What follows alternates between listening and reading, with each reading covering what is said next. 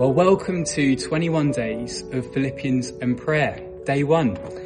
And as we begin to go through this letter together, I want to begin by introducing us to the person who wrote this letter, a man called Paul. And Paul, as he's writing this letter, he's writing actually from a prison cell.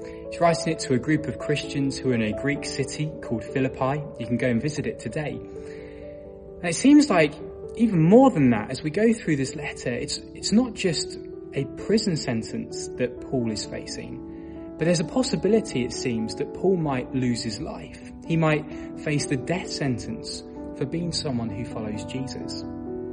Now, to most, those circumstances seem like the worst that you could find yourself in. And I don't know what you'd expect Paul to be like, knowing everything that he's facing. But what you certainly don't expect is what we read in Philippians. Because Philippians is a letter that is full of joy. It's full of peace and it's full of praise.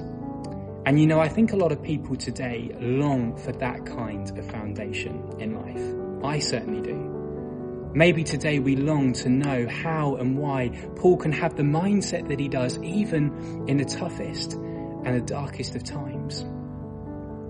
Well, do you know, as I've introduced this man called Paul, who wrote Philippians, actually as we go through the letter, as we read through it, we see that Paul only wants to introduce us to one person, and that's Jesus.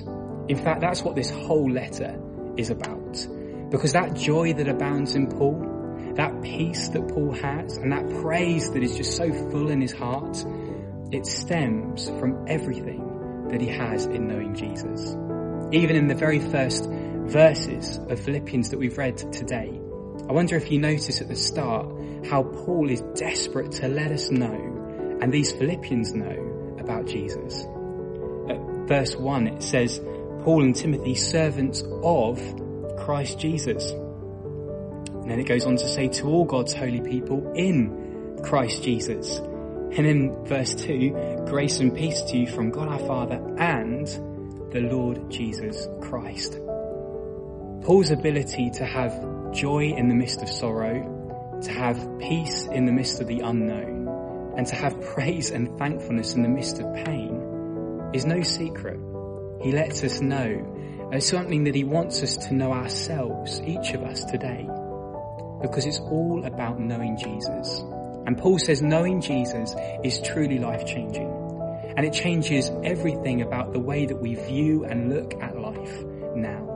So much so that Paul can be sat in a prison cell, not knowing what future awaits him, and having a heart that is full of joy, full of peace, and full of thankfulness and praise.